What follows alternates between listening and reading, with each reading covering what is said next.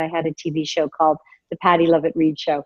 And you know what? I had that show too early. I didn't understand TV. I didn't understand messaging. I wasn't that good. And so I remember one of my sons looking at me going, wow, if that doesn't make it, what a spectacular fail with your name on it. Pattie Lovett-Reid. Gosh, that didn't make it. And I remember thinking, ooh, you're right. You're right about that. But you know what? There are times when things don't go the way you hoped, and they may not have been at the right time. And so I think don't give up on your dreams. It doesn't mean because one thing didn't work out, it doesn't mean you're not going to work out in another way. At the time, I think I was in the right seat, but it's like getting into a bed at night. You know how you get into that sweet spot to fall asleep? I was in the right bed, but I wasn't in the sweet spot. And so I think sometimes it takes a while to get to the sweet spot so that you can thrive, you can be who you're meant to be.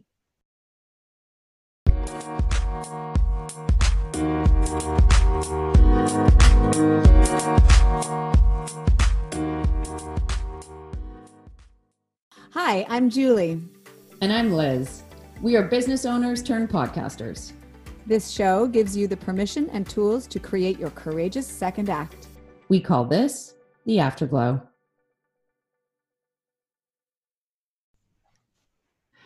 Welcome to the Afterglow. On today's podcast, we talk money, women and money to be more specific, with one of Canada's leading financial experts, Pattie Lovett-Reid. As CTV News chief financial commentator, Pattie Lovett-Reid coaches viewers on how to save money, stretch their income, and get the biggest bang for their bucks. She has worked for numerous media outlets, including Bloomberg, CP24, CTV Morning Live, Canada AM, The National, and had her own TV show, The Pattie Lovett-Reid Show. She's also written several national best-selling books, including Surprise, You're Wealthy, Everyday Women's Guide to Financial Independence, and Get Real, 26 Canadian women share the secret to authentic success. Former Senior Vice President of TD Waterhouse, Pattie is a certified financial planner and was awarded with an honorary degree in applied studies from Humber College in June 2010. She also received the 2007 Canada's Most Powerful Women Top 100 Award in the Trailblazers and Trendsetters category. Welcome to the Afterglow, Pattie. We are thrilled and excited to have you here. I am thrilled to be here. Thank you for having me.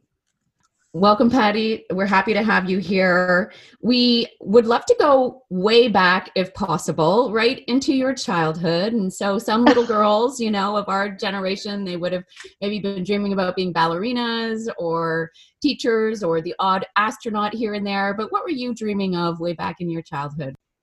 Wow, I did not see that question coming. Okay, so I think way back when, I was going to be an administrative assistant. I wanted to support some big executive and make their life easier. So I went into a secretarial program. I think I actually dropped math because I could 100 years ago. And I never went to university. I graduated in grade 12 and thought, what am I going to do now? And I actually wound up walking into a bank and thinking, okay, I'll be a teller. That'll be something for now. And the bank was being robbed when I walked in. And I waited around for an interview and they said, we were just robbed. Do you think you could come back? And I said, no, I'll wait. And then they said, no, we've just been robbed. Maybe come back Monday. So there were two of us. And I can tell you, the other person who was also there while the bank was being robbed didn't come back. I did. I got the job, and that's when I started in banking. So forget about the administrative background. As you said, we really dug into, your background. We didn't come across that being robbed or the bank being robbed story anywhere. You weren't scared away. It's probably not out there. Yeah. Well, you definitely have some tenacity there. Definitely have some perseverance in that case. You mentioned that you did not go to university, which is so interesting to me, especially in the field that you're in. I mean, there's so many successful people, though, that are, have reached high success levels without ever having gone to university. So would you say that you would change anything about your process? Would you go back? Are you happy with where it took you? I mean, you were the senior VP of TD Bank. That's pretty incredible. I don't know that in this day and age, you'd been able to go that far without having a university degree. I absolutely agree with you. And in fact, I don't think I would have. Do I have regrets? Yeah, I do have some regrets. But on the other hand, I feel like one of my best accomplishments was that I was able to sort of climb the corporate ladder. In today's environment, you do need some form of post-secondary education. I will tell you that we do have 4 grown children. And growing up, I was that mom that it really wasn't negotiable. They were going to go on to some form of post-secondary education. I wanted them to pursue something that got them excited.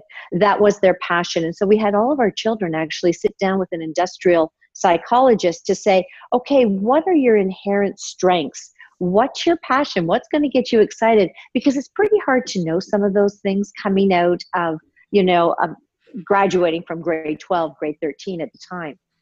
Wow. Yeah. I haven't even heard of that profession. I think I need that.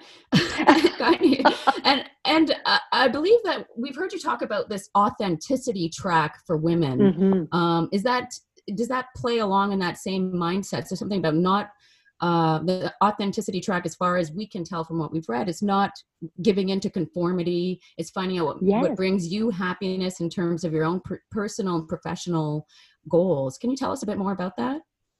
Oh, I love how you looked into that. I think being authentic is playing to your strengths, your true passion, and going after something that really matters to you. I mean, you can be out there and have a job and be okay. You can even be good at it, but will it excite you and will you become great at it? Those people, and regardless of what profession they're in, those people that wake up and they say, I have a passion for this, I'm excited about it, they will excel and they will do great things. And I can tell you, they will excel and do great things, even if no one else believes they will, because they believe it themselves. And they will have the drive, the tenacity, the hustle to go after it. And I've always believed that, but it's become more and more apparent, even as we're going through something such as a pandemic. I've had people reach out to me and say, what I was doing before isn't exactly what I want to go back and do in the future, because, I found that I wasn't that great at it. I wasn't that excited by it. I feel like I have another chance. And so you really get to know yourself really well while you spend some time with yourself. And that helps you get on that authenticity track. We have this quote that you actually said that is along the lines of all of this. I believe that if you think you can make it to the top and everyone else in the room doesn't believe in you, you can definitely still achieve that goal. This is so profound to us because this is not a typical female belief, right? Like a man might walk into a room and be like, yeah, I'm going to do it. I don't care who else believes in me or whatever they think. They're just sort of socially conditioned to believe in themselves, whereas women are taught a little bit more to question themselves. Do you feel like you have had that affect you in your life, this sort of female conditioning? Because this is not a typical statement. No, I guess it's not. And to be honest with you, I think it was my husband, which kind of blows it up on you that I say it that way, but it was him when I said, I really feel like I could climb this corporate ladder. And he looked at me and he said, Pattie, you need to get off your own coattails because the only person holding you back is you. And once you start to believe in yourself, you will go and do whatever it is you want to do. And I'm not going to say this is the best gift he ever gave me because I've received some pretty nice gifts along the way. But he did the quote from Walt Disney, if you believe it, you can do it. And he framed it and he said, I want you to put this on your desk and I want you to look at it every day until you really start to believe it. And, I remember having countless conversations. And one of the analogies, I know you probably know it because you've read the book, Get Real, but it was your book. Your life is like a book, and each chapter, no one's going to write your book in life. You are. And so when you get to a chapter, no one knows, do you turn right or do you turn left? It's not right or wrong. It's what you decide to embrace. And it's the book of your life, not somebody else's. And so that's why I feel so strongly about embracing it. I love this. You're giving that message to other people, to women. I've seen this reflected in your work, to your own children, right? Raising children in a way so that they can live this themselves. And you are doing it yourself. It's part of your passion, your calling is to help others around money mindset and economic stability. And you've written at least two books specifically for women to help them in terms of generating wealth. What are some tips that you can give women in general to help support our wealth and our finances? Well, I think it's about taking control of your financial situation. And what I mean by that is it doesn't mean you have to balance the books in a relationship. It doesn't mean you have to control all the money if you decide to commingle assets. It's about not abdicating responsibility for your financial life or your financial future to anyone, because no one cares more about your financial future than you. And so you may not have all the answers, but the really savvy individual out there says, I need some help. So let's back up and say, okay, why does this matter? I am actually on a second marriage. Jim and I have been married for over 25 years. And we actually said in terms of a happy marriage, not just a marriage. Don't just go through the motions. But, I remember thinking when my first marriage dissolved, I had never balanced a checkbook, let alone negotiate a mortgage. And my daughter had on red patent leather shoes. And I know that sounds weird. Where does that come from? Because at the time I thought, I will never be able to afford those shoes again. And in the same heartbeat, I thought, oh, what?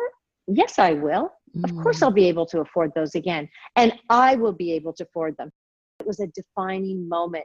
And sometimes in life, you'll get a visual and that visual sticks with you. And it stuck with me. It's interesting that you talk about your, second marriage and that you were a single mom for a period there. Early on in my first marriage, I'm currently not married, but in my first marriage, my husband at the time thought it would be a really good idea for me to get more familiar with the finances in our family. And he took me to a female financial advisor who he thought just might be able to speak a little bit more my language and help me understand our finances a little better, because I had absolutely no education on managing the household finances. And when we went, I was so intimidated. I was so overwhelmed with everything she had to say. I knew nothing about RSPs, mutual funds, investing. And so everything kind of went in one ear and out the other.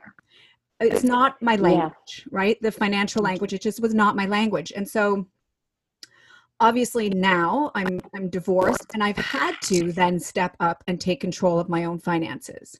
But what can you say, or what can you recommend for other women who are out there who this is not their language? Like how can we learn to not only take control, but how can we learn in words that will resonate with us? I think you've touched on a really important point. If someone is going to work with you as a financial planner or advisor, it doesn't matter to me whether they're male or female, but I don't want them to think that I'm lucky because they've chosen to take me on as a client. I want it to be the other way around. I want them to know that they're lucky that I've chosen them to work with me. And so when you sit down and you have a dialogue, I think it's about full, true, transparent conversation. And I'm hoping that more and more women will say, look, I'm very capable, but I haven't taken the time to figure this out because I've been working on other things in my life. And so I think it's about, I want to back up. I want to understand. My father passed away about 7 years ago. It was my second father. My first father passed away when he was 36. So mom has been through this before, but mom never managed the finances in her household. And so when my father passed away, I just automatically assumed I'm going to step up and I'm going to take this over. And mom said, not so fast. And I thought, what? And she said, I may not have been doing it, but I am a very capable individual. I don't know everything. And if I have a question, I will ask you. But if I don't ask you, leave it with me and we'll take it from there. And honestly, she backed up. She went back to basics. And this is a woman that, is a grandmother several times over. And she said, I get it. I get it a lot more than you think I do. I do listen. I do understand. I haven't connected all the dots. And I think that happens with a lot of women. A lot of women are out there working really hard for their money, but they're not making their money work as hard for them because they simply run out of time. There is just too much to do, too many demands. But I'm saying just give it a little bit of your time and you'll find you're a lot further along than you ever thought you were. I love that idea of taking control, right? Of just saying, I'm going to take control of this. And so if I think just that alone is a bit of a mindset hurdle, but if you get to that point and you're confident and you're saying, I want to take control, what are the basics that we need to know? Okay. So budgeting is one, I imagine, but what are some of the others? Sure. It doesn't happen overnight. It doesn't happen in a week. It doesn't happen in a month. What you do is like anything else, you sort of set out a business plan for yourself. But in this case, it's a financial plan. So I'm going to give you a visual. Let's say you're like the nucleus in a bicycle, you know, the hub in the middle, and each spoke represents an element of your financial life. So if you say to yourself, okay, I'm going to set a financial goal for myself. I don't know. It could be, I'm going to pay off this credit card. I'm going to figure out what I'm spending my money on. I'm going to clearly understand how much money I have coming in. And you list down all the things that you want to explore further.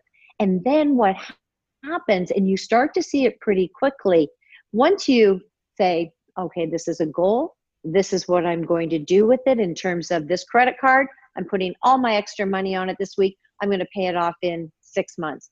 You start adding spokes on that bicycle wheel, and just like any bicycle wheel, it gets traction and it gets moving faster and faster. And all of a sudden you realize, I have enough money left over because I've now paid off my credit cards that I probably should start investing. How do I do that? And so you take it in bite-sized pieces. You can't take it and say, you know, I'm going to accomplish everything overnight. It just doesn't work that way. But I think you raise a great point. I want to get rid of debt. I want to understand my budget. I want to understand how much money I actually have in my pocket to spend each month.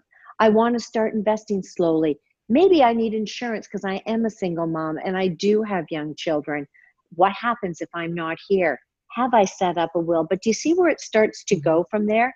You realize that your questions are just like everybody else's, but your answers are different because it's your financial life.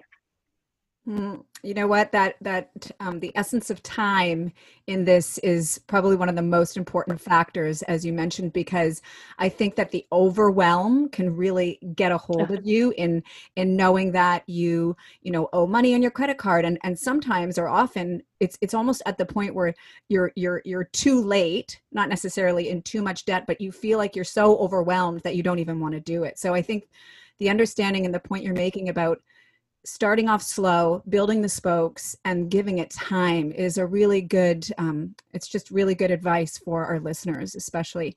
Just Absolutely. One more little thing there. Don't compare yourself to someone else. Let's say you're 30 or 35 and you think we should be the same financially because we have similar jobs, similar lifestyles, similar whatever. You don't know someone's personal life. You don't know what they've been through. Someone may not know that you're a single mom. I know 2 50-year-olds who came to me and they said, why does so-and-so look so much further ahead than me? But they weren't. They were in debt well beyond where this person was. This person was living within their means. They had been through a separation. They knew that they had to change their behaviors of the past. And so don't compare yourself to anyone ever, because you don't know their financial situations. There's a lot of keeping up with the Joneses and they're broke. So you might be way further ahead than you think. I'm going to actually change the question that I was going to ask because I like that note that you're on right now. And it's a little bit about something that I've heard you say before, but also in Rich Dad, Poor Dad, he says savers are losers, right? And I've heard you mention in some of your interviews that you don't get rich by saving. Can you just expand on that a little bit? Well, you don't get rich by saving money in a savings account. I like the idea of having an emergency fund. I used to say 3 to 6 months living expenses. Now, given what's going on, maybe closer to 6 to 9 months. And not everyone has that. So maybe have a credit card that you don't use, that you have access to, or maybe even a line of credit, because in an emergency situation, you lose your job, the roof leaks, you get where I'm coming from. You want to have access to money. But The other side of that is if you're erring on the side of caution because you don't understand investing in the markets, the importance of a long-term perspective and good quality investments, if you sit in cash, yeah, you're not going to get rich because after taxes and inflation, you actually lose purchasing power because you're not making enough money on it. So you want to earn income on income. And so a portion of your money, to the extent that you can, I do think needs to be invested. Why is it so hard? I mean, why are there so many books about money? Why do we have such a hard time taking control of our money? Why do we spend more than we should? Like why are so many of us in debt? Why is it such a hard thing for us? Why? because I think what happens is you become sort of overwhelmed by it. And, way back when, it was never really taught in school. And so we didn't understand that, interest rates play a role and taxes play a role. And so when you sort of stand back, it's not that overwhelming. It's not that big a deal. Of course, I could be put out of a job if I keep talking that way because people will take control. But what's happened, call it in the last decade, you have seen what's gone on. People have taken on more and more debt because lifestyle has driven, or a desire for a lifestyle has driven great amounts of debt. And everything was fine as long as you have a job. It's the minute you don't have a job. It's the minute a wild card hits, a pandemic, where all of a sudden you realize, I have spent more than I should have. There was this fear of missing out in the real estate market. Prices are going to just keep going higher and higher. So I have to do everything I can to get in if I want to satisfy that dream of owning a home, even if maybe owning a home isn't right for me right now because I don't have the financial maturity for it, meaning enough money to come in the event something does happen. And what we're starting to see, sadly, is that day of reckoning happening to families that have taken on so much debt. If you do lose your job, how do you make that mortgage payment? How do you make that loan payment or credit card payment?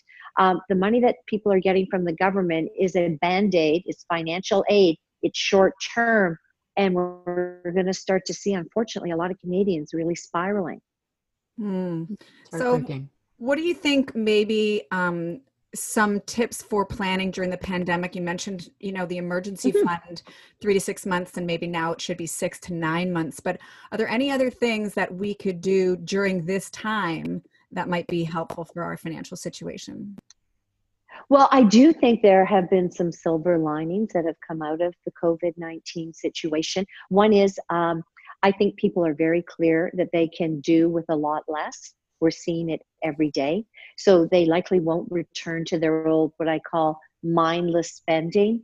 People are very aware right now what they're spending their money on. That's not necessarily a bad thing.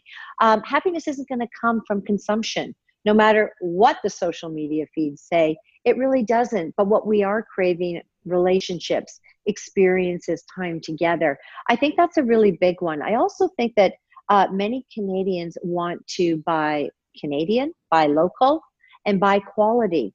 Cash is king. Having some cash available when you need it. We've never really had that mentality before, and I'm starting to hear it more and more. And so I think understanding your individual financial situation very clearly, and people are razor sharp on that right now. They know exactly what their bills are. They know exactly how much money they have coming in. And if you look at the savings rates through the pandemic, they're starting to go higher. We haven't seen that in decades. And I mean, literally decades. It makes me think of my husband is older than me, and his parents were born around the time of the Depression. And so they've always just been savers. They have not, they've never overconsumed or spent more than they had. Growing up around that time really just influenced their mindset around value and consumption and savings and all of that. And as you say, I think returning to a bit of that, saving money and only getting what we need, I think you're so right about that. People are telling me that saving is way more satisfying right now than spending. And so I want to see some spending. Don't get me wrong. I think the Canadian economy needs that to happen. We need people to who can afford to go out and support the economy. But what we've seen in the past decade, there have been consumers out there that on a single-handed basis felt the need to prop up the economy when they haven't been in a position to do so. And so I think it's about having a balance act. And don't get me wrong, I don't want people to stop spending altogether and not enjoy life. And I think many will. And I'm seeing some trends come out of it. People are saying, we've been in isolation now for months, and we realize what's working in our home, what's not working in our home. Money that we might have spent on a vacation, we're going to renovate. Couples who can't walk down the aisle are taking their refund checks and they're buying their first home. And then you've got others saying, maybe now's the time for a second property in cottage country. It doesn't mean spending won't happen, but people are a lot more thoughtful right now. Mm. I want to take it back a little bit to talking a little bit more about you. You mentioned that your first father, passed away unexpectedly of a heart attack when you were 9 years old. Is that correct? That's correct, yeah. Yeah, and that your mom had to then take control of the finances. And, that impacted you growing up as a child. So did you feel some sort of sense of responsibility to provide or to be financially sound? Is that where this sort of came from for you? Wow. You know what? I'm going to sound really selfish. No, absolutely not at all. I actually, once I did an article for a major newspaper and my mother saw it. And I said, oh, my mother, when my father passed away, she was devastated. She didn't know what to do. And I went on and painted her as a victim. Oh my goodness. To this day, she has never let me forget it. She made me go and do a retraction. And I did, because she said, I knew exactly what I needed to do. I mean, they had a mortgage and of course it was forgiven because they had insurance, because my father passed away. But on the other side of it, she had to get a job. She had to manage. She had to raise 2 children. My mother did remarry 3 years later, and it would make for a great story if I had the wicked stepfather, and that kind of molded me. He was a great guy, couldn't be more supportive. When he asked me if he could marry my mother, I said, I don't know, I'm not sure. And he came back with, will you let me love you and support you financially? And I remember thinking at the time, yeah, that sounds like a pretty good deal. I mean, okay, sure, let's go with it. And you know what? My biggest supporter and fan in life was my father. I never called him a stepfather. But my point is, I think I've always had this desire to go out and earn money. My mother, my parents at a really young age said, if you want the designer duds, you can get them, but we're only paying for this. And so I can remember having 3 paper routes at the same time, working in a theater in the beaches in Toronto, doing part-time jobs wherever I could because I wanted my own discretionary money. So if I could pick at that a little bit, I grew up very Catholic, and it was kind of like the pauper makes it to heaven sort of thing, the poorer you are, the more it was kind of valued, right? And so I would love for you to just paint a picture of wealth and the positivity of wealth. I think even if you didn't grow up with that Catholic upbringing like I did, there's still this idea that money is bad. Having money is bad. Too much money is bad. So I'd love to hear your perspective. What is beautiful about wealth? Okay. That's an interesting question. I don't think money is bad. I do think talking about money for some is still gauche. They don't like to talk about it. They don't like to share it with family members, and I respect it. I don't always agree with it. I think wealth, if handled properly, is a great thing because it does allow you to spend and to save and to give. It's like a 3-legged stool, according to what you'd like to do. And I know you can't give to everyone, but when you're very crystal clear on your values, what matters most to you, and you get to decide, do I give in my own backyard, to my own family, to those in my community? Do I do it on a national basis, international basis? I mean, there's a real liberation around that. But if I can just push back a little bit, I'm not just talking, when I talk about wealth, I'm not just talking about, dollars in the bank or my investment portfolio. I think it can be many things. There are many women who want to give back to their communities, and they do so, and that's the type of thing that they value. Others will value family and friends, and that's a big issue. I know many who value climbing the corporate ladder or starting their own business, and others that say, I value my bank account. And I don't think any of it's wrong. It's knowing who you are and what you value. And that's how I define real wealth. Oh, I love that. I can bottle up and throw away 40 some years of negative money mindset right there. Thank you. People will define themselves sometimes by virtue of their bank account. You know, I'm more worthy if I have a bigger bank account. Are you kidding me? Absolutely not. No, that's just such a financial dust ball. It's just a great message to send out there, though. Another area that you value that we've read about, and actually, just a little side note here. I remember seeing you at Yoga Bee when it was in the basement. Oh, and you were going to Michael DeCourt's class, Jock Yoga class, consistently. So another area, I volunteered there at the time because I was learning how to run a studio to open up our studio, Afterglow. And so that's why I was there, just kind of in the background.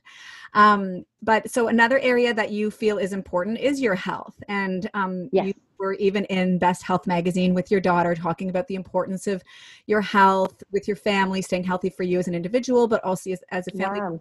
Do you see this as, you know, like you mentioned, there's areas in your life that are contributing to your health and well-being and wealth. Do you see this physical health as a part of your wealth as well as people's wealth as well? Oh my gosh, 100%. I mean, I always think if you can solve a problem with money, you really don't have a problem. I mean, think about the health issues that so many people have to deal with, and you can't solve that. I have always been one to sort of carve out time to work out is of utmost importance to me. I gather I can try to be the best version of me at every stage. And that means to the extent that I can control having a healthy body and a healthy mind, I'm going to do everything I can. And so I think that's amazing that you did that kind of research. But I want to stay active. I want to do things with them. You know, my Instagram profile, which I think is how we connected initially, I did it just to see what everybody was doing. And one of the defining moments, somebody said to me, like, what's the purpose of yours? And it's family, friends, fitness, and fun. Like family, friends is one, finance, fitness. And it's because these are the things that matter to me, and I'm going to have fun doing it. And if somebody doesn't like it, guess what? I'm okay with that. You don't have to follow me. These are just some of my values. You have kids. Julie and I have kids. Julie has 3 kids. I have 4 kids as well. What can we do to help them have healthy money habits for life? Do you have a couple tips for us? Make them accountable. Let them own their plan. I remember chatting with our daughter Jane when she was 16 and she got her first part-time job. And I said, I am so excited about this. And she said, why? A little skeptically. And I said, because here's exactly what you can do with your money now. And she looked at me and she said, and it was a good moment. She said, why would I care about that? Because that doesn't excite me. That excites you. Here's what I want to do with my money. And I thought, yes, if somebody tells you you should be saving for retirement or you should be doing this or that, and that's not what you want to do, you are not going to get excited about saving. So let people set their own goals. Going off to university, we wanted to gift our children their post-secondary education. It was important to me, back to my own educational thing. But I also wanted them to have some skin in the game. And what I meant by $2,000 and provide us with a budget on your whole year for university. And if you can't, then you better give back by way of community giving, and we'll look at the equivalent and we'll see what we can do to make that happen. But that was really important. I needed them to participate, to be an equal partner here, not just what we call economic outpatient care. And it's a term that's out there where, as a parent, because I can afford to, I'm just going to keep doling out money to you for a lifestyle that you haven't quite earned. That's not going to happen. Interestingly, your husband does the finances in your family. Is that correct? He does. And He so does. we see you on the news, we see all your knowledge, talking to women about, making sure that they take control of their finances and stuff. And so how did you sort of release that control, and how do you manage, your own sort of sense of stability and structure in this? Because I let him, we decided that there would be one focal point in the family. And for a long period of time, it was me. And I can tell you at any given time, Jim could tell you exactly, almost to a dime, where we stood financially. We used to what we call balance the books together.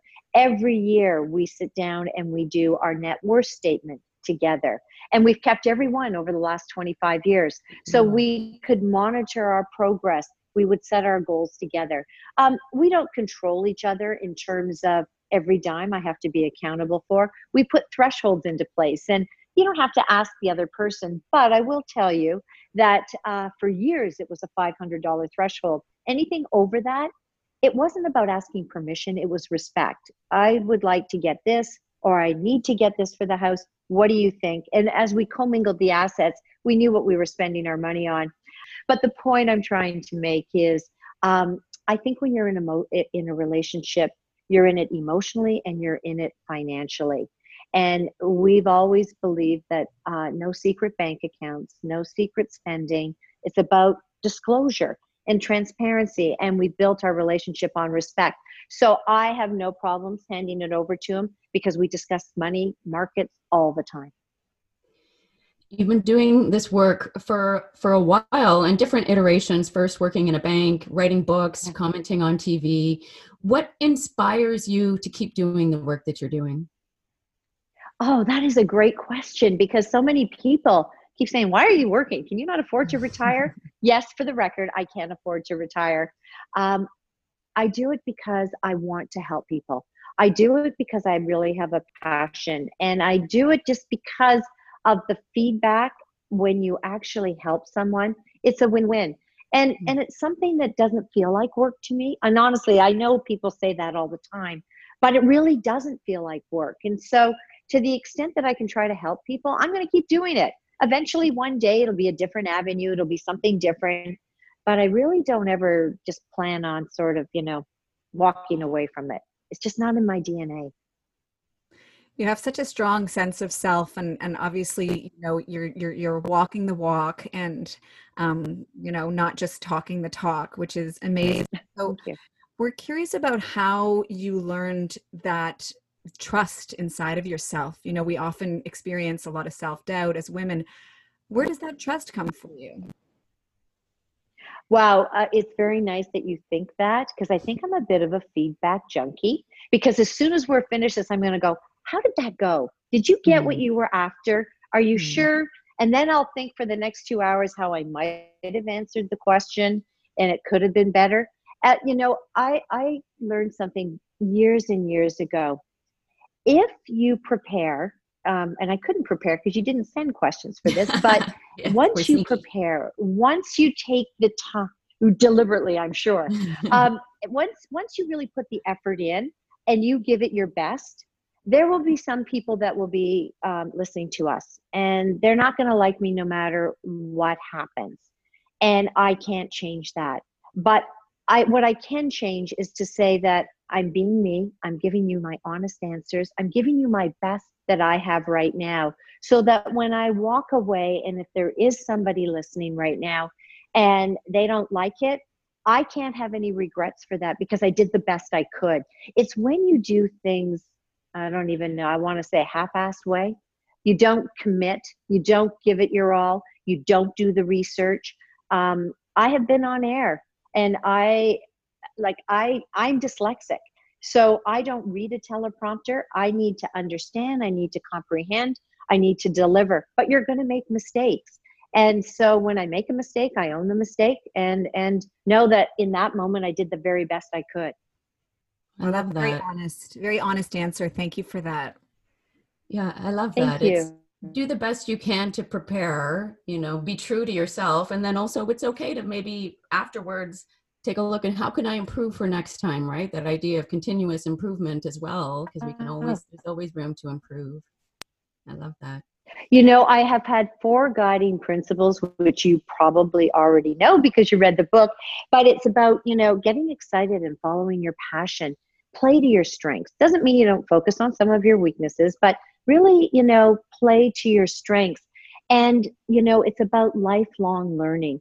I am never going to stop learning. I have mentors in all walks of life, and they're young, they're older, they're in different areas.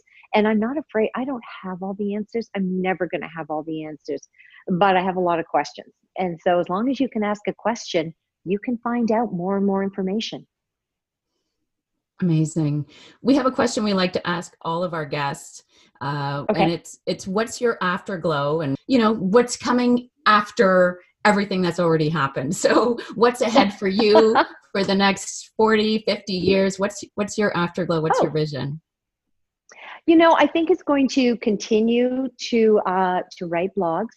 I've written 7 books. I'm done with the book, but maybe not, who knows? I want to continue to connect with people. I'd like to mentor more. I'd like to be more of a resource.